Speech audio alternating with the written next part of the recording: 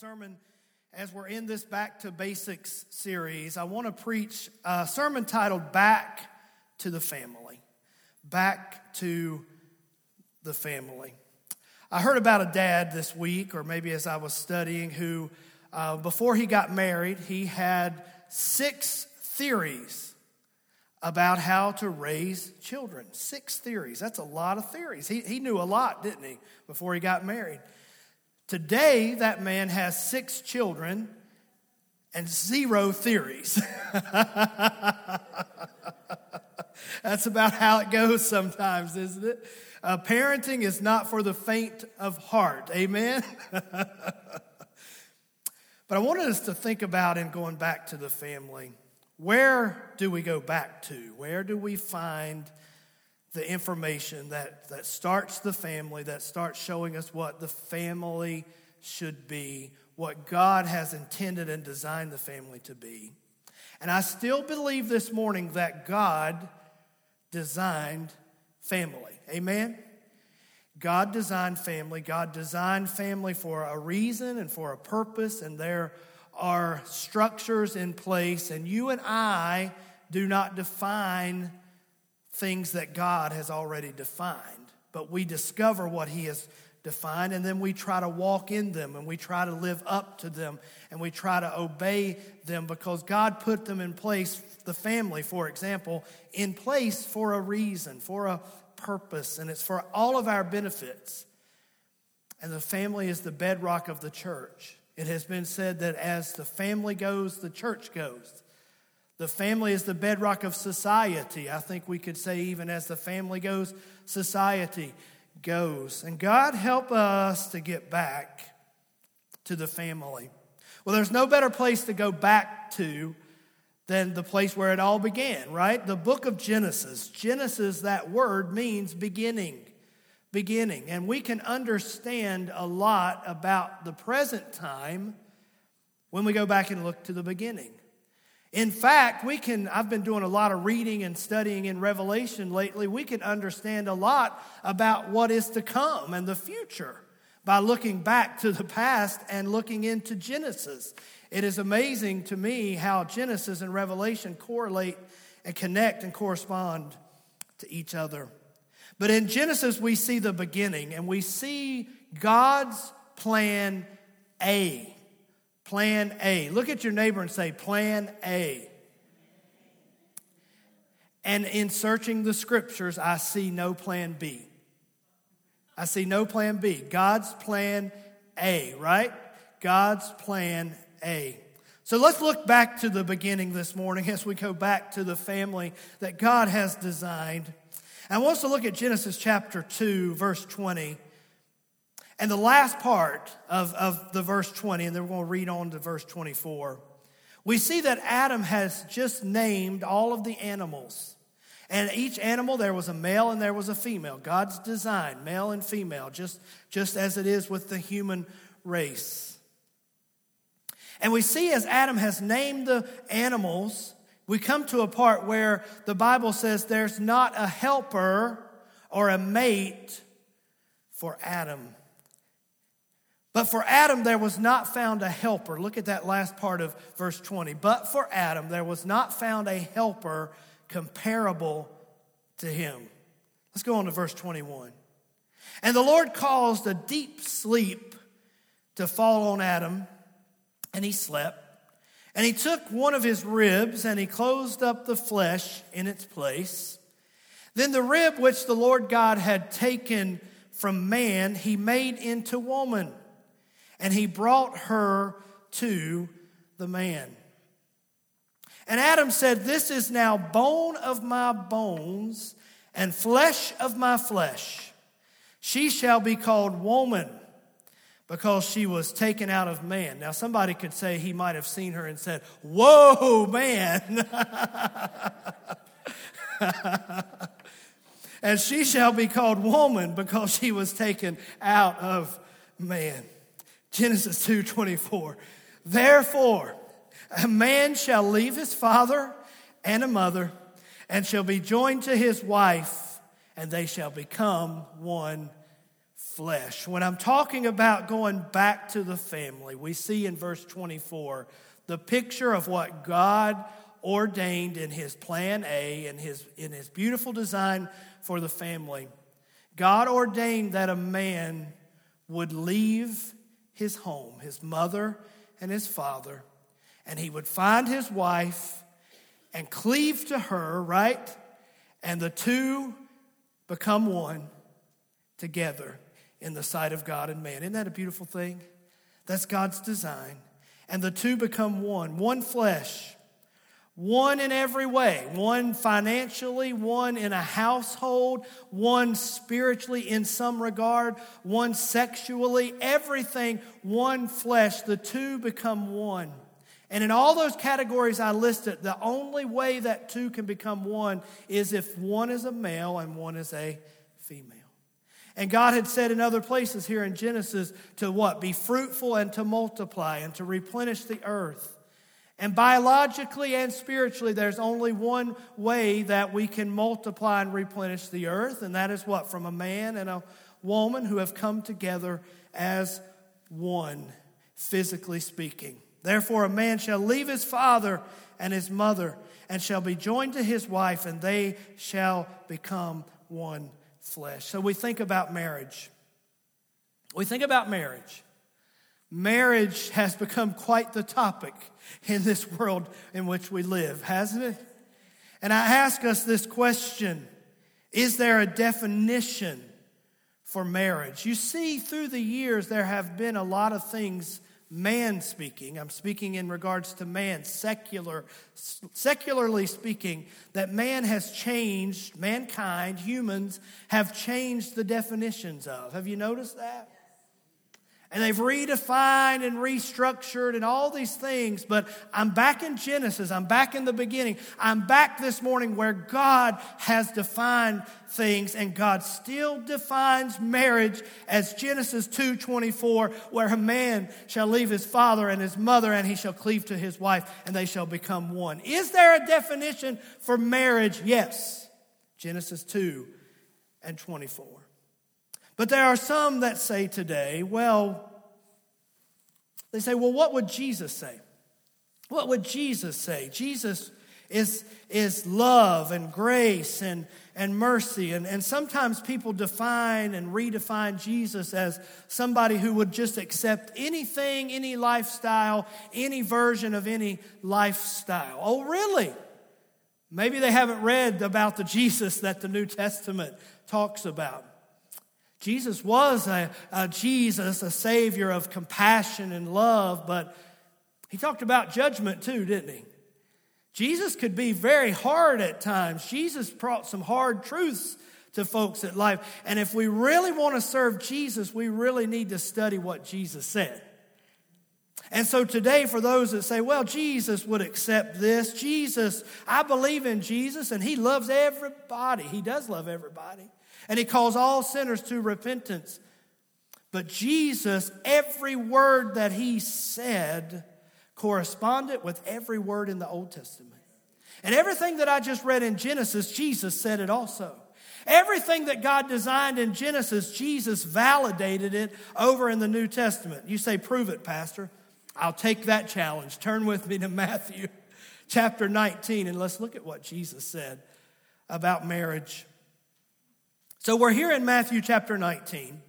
The context of this chapter is the Pharisees, those old religious scholars who thought they were better than everybody else. And they always tried to play gotcha with Jesus. And they always tried to put him in a corner and trip him up and get him into trouble and all those types of things because they were jealous and resentful and all those things. But here they are asking Jesus about divorce.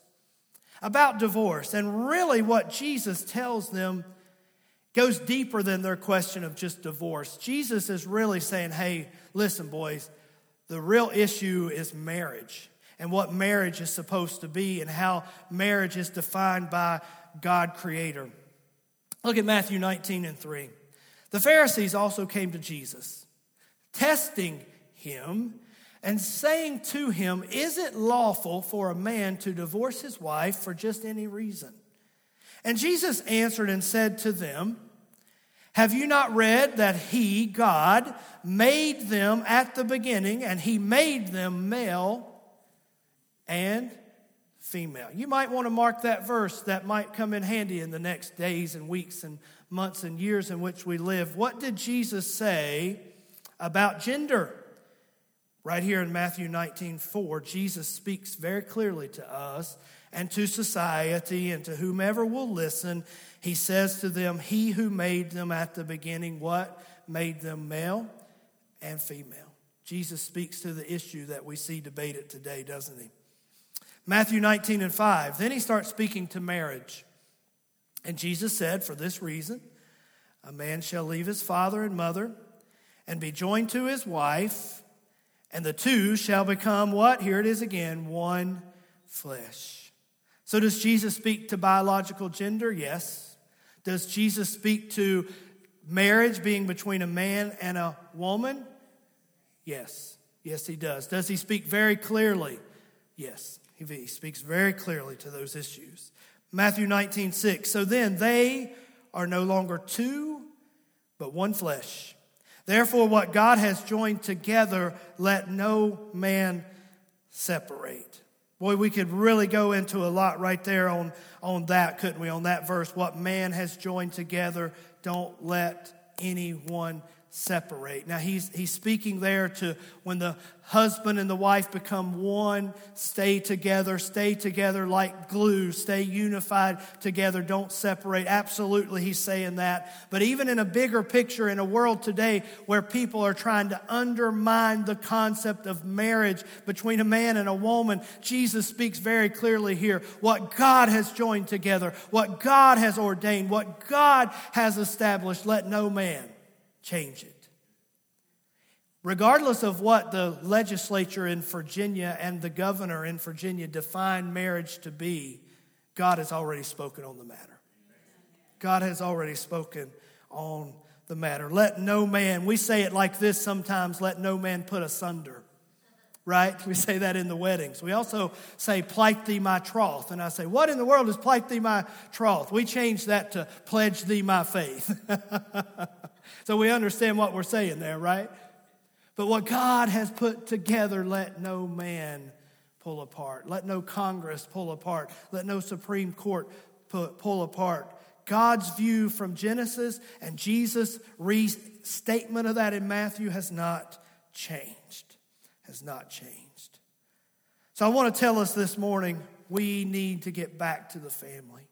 We need to get back to marriage. We need to get back to these things that Christ has spoken and defined and shown to us. We need moms and we need dads. Amen? Amen. We need moms and we need dads. God designed it this way. What about a mom? Now, you mothers have already had your day, and the men cooked for you, and you wore your little hats. And did anybody wear a hat? I didn't see anybody wear a hat. Didn't you used to put on little hats and come to Mother's Day? Maybe you should do that next year. I'm not seeing a lot of takers. Anybody take? I got a few takers. We need moms. Moms are nurturing. Moms are knowing. They just seem to know, don't they? What about nurturing? I thought about a kid, maybe they fall off their tricycle or they're running, they skin their knees, and they come to mom, and what does mom do? She just loves the boo-boo away, right? Kisses the boo-boos, kisses the wounds, loves it away. We need moms. We need real, literal moms in the sense of the biological family. We need moms in the church. Amen? There might be some among us, there might be some in our church body. There are who maybe biologically, maybe are not mothers, but they can be spiritual mothers and love each other. Amen? If you see somebody who they are lacking a mother figure in their life, we need to love them and take them in, right? Kind of like Grandma Marie. She adopts us all in. We're all her grandchildren, right? Love one another. Moms are important. Moms are nurturing. Moms are also knowing. Moms just, and I think God has designed it this way, moms can just kind of know when something's wrong. And some of you moms ought to shake your head. You know that, don't you? Something's just not right with your children. Moms just know. They have an intuition. They have an instinct, I guess you could say. And we need moms. We also need dads. Now, dads are not as nurturing as moms are, right? So that same kid that might have fallen off the tricycle and skinned their knee, and they want mama to hug them and kiss the boo-boos away and love them and all that. Your dad might be over here and say, all right, brush it off and get back on that tricycle. What are you whining for? Come on, get going, right? And kids need both. We need the nurturing of moms, and we need the dads that might push a little bit, and God designed it that way. So dads, be dads, right? Moms, be who God designed you to be, and pour into your children and let them see a mom and a dad. And if we see children around us who don't have a mom or a dad in their life, we can step up and be that to them. Amen? Dads are providers and protectors. I'm always nagging my children and my wife. Did you lock the doors? Did you do that? You know, we're protectors. We're worried. We want them to be safe. Dads are protectors and providers. A dad should work. Amen? Let me say that again. A dad should work, provide, get after it, right? Dads are trainers. They train and show the kids. We need dads. We need moms. We need to get back to the family. God designed all of this. So I had a final slide this morning in this way. I've talked about going back to the family. I wanted to wrap it up in this way and say it this way. We need to go back to the future. Now, I'm not talking about the movie with Michael J. Fox, Back to the Future. But if we want our future to be bright, and we do, don't we? We want the future of our families to be bright, the future of our society. We would love to think it could be bright. We need to go back to the future. And so if anything this morning to challenge me and to challenge you is for us to think, all right, what is my role in the family? And every family might look a little different. Some maybe have passed on to their reward, and some have more children than others and this and that. But what does it look like for me to go back to what God wants me to be doing in my family? Amen? What is my role in my family right now? And may I fulfill it. And may I determine to be one, not just with my spouse, but with my family. I love what Genesis says, the two become one. I love what Jesus said, the two become one. And as I was reading some things about that, one commentator mentioned the term glue. And I thought, man, it would be good for me to bring some glue to the pulpit today and preach with. But then I got afraid I would end up gluing my hands together and I'd be preaching like this all day. I say, somebody lift your hands to the Lord. But glue, stuck together. And I say this, as our biological families and as our church family, let's be like glue. Is that all right this morning? Let's stick together. Now, somebody in your family is going to make you angry. It might happen before the end of the day. Right? Might happen before you get out of church. I don't know. But you know what? Let's stick together. Amen? Let's stick together. Let's keep a short list of offenses. If we get irritated with each other, if we get angry at each other, let's get it fixed before the sun goes down, and let's move on with life. Is that all right this morning? Let's stick together. Love one another. Families, church family, stick together, one flesh, like glue. The word is unity. I believe they used to sing a song around here. We ought to sing it again sometime. Bind us together, Lord. Bind us together. With what? Cords that cannot be broken. Bind us together, bind us together. Bind us together in love. And I say this morning, God, bind us together. If there's some things that I need to let go, then let's just let it go, right? If there's some things I need to forgive, let's just forgive it and move on. Bind us together, bind us together. Bind us together in love, like glue. One flesh, unity together. I want to end with a challenge this morning from Joshua 24. It's a challenge to dads especially, but it's a challenge to all of us as well. Joshua 24, 14 and 15. Joshua says this, "Now therefore, fear the Lord, serve him in sincerity and in truth.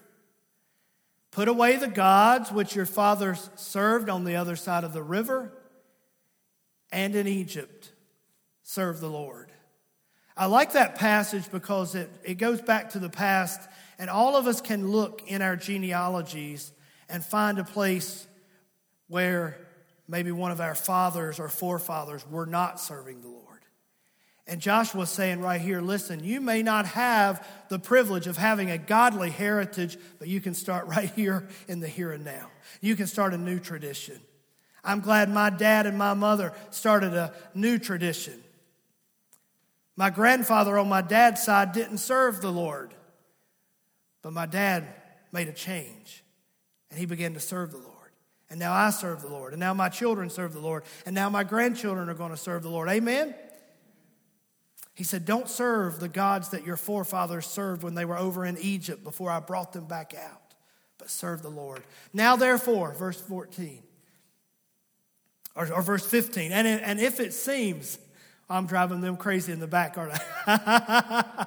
And if it seems evil to you to serve the Lord. Boy, that's a statement right there. That resonated with me when I read that last night and thought about this world today. If it seems evil to serve the Lord, but now more and more people are defining it as evil to really serve the Lord and really follow Christian teachings. Boy, that speaks volumes right here and right now, doesn't it? And if it seems evil to you to serve the Lord, choose for yourselves when, this day, whom you will serve. Whether the gods which your fathers served when they were on the other side of the river, or the gods of the Amorites. I just talked about the gods of the past. Let me talk right now. There's a lot of gods, little g, that we could all compromise to serve right now in the here and the now. And there's a lot of things that are pulling for our attention and for our worship and for our time. But he said, choose today who you will serve. Or the gods of the Amorites in whose land you dwell. But I like this last sentence of this passage. But as for me, somebody say me. But as for me and my house. Somebody say my house. But as for me and my house. Can I tell you there is something powerful when a man or when a woman says, as for me and for my house. Don't you know it will make a difference. It will make an impact. As for me and my house, what are we going to do? We will serve the Lord. Let's say it together. We will serve the Lord. Let's say it one more time. We will serve the Lord. Would you stand with me this morning? As for me and my house, we will serve the Lord. I think we ought to declare that this morning. I think we ought to believe that this morning. I think we ought to stand on that this morning. And we may not see the immediate turnaround in all of our children or all of our grandchildren, but I say we ought to declare it, we ought to pray it, we ought to believe it, and we ought to anticipate that we will see our households saved for the glory of God. Amen?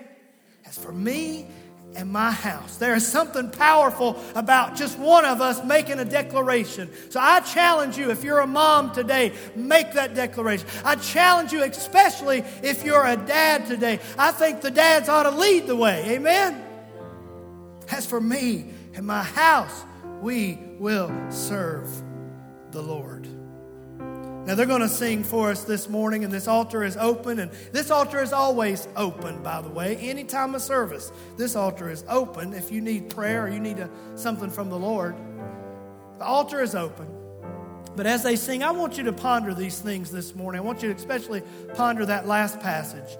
And I want you to pray, and I want you to ask the Lord, please, what is he saying to you right now? And what is your response? What is his challenge to you through and by the Holy Spirit today? Is that all right? Could you pray that with me?